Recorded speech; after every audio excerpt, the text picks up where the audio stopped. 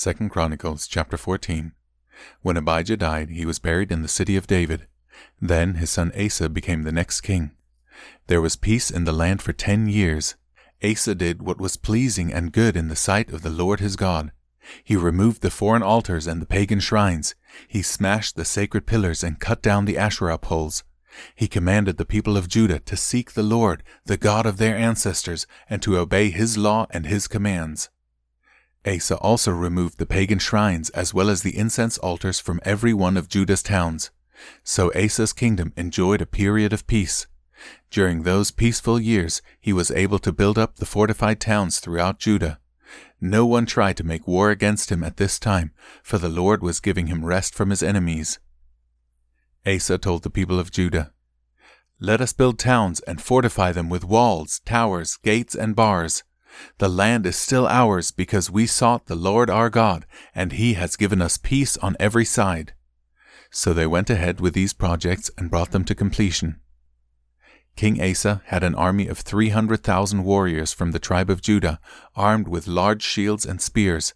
He also had an army of 280,000 warriors from the tribe of Benjamin, armed with small shields and bows. Both armies were composed of well-trained fighting men. Once, an Ethiopian named Zerah attacked Judah with an army of 1,000,000 men and 300 chariots. They advanced to the town of Mareshah, so Asa deployed his armies for battle in the valley north of Mareshah. Then Asa cried out to the Lord his God, "O Lord, no one but you can help the powerless against the mighty. Help us, O Lord our God, for we trust in you alone. It is in your name that we have come against this vast horde. O Lord, you are our God. Do not let mere men prevail against you." So the Lord defeated the Ethiopians in the presence of Asa and the army of Judah, and the enemy fled. Asa and his army pushed them as far as Gerar, and so many Ethiopians fell that they were unable to rally.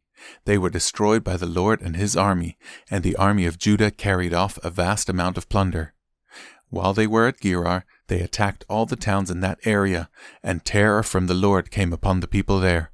As a result, a vast amount of plunder was taken from these towns too. They also attacked the camps of herdsmen and captured many sheep, goats, and camels before finally returning to Jerusalem.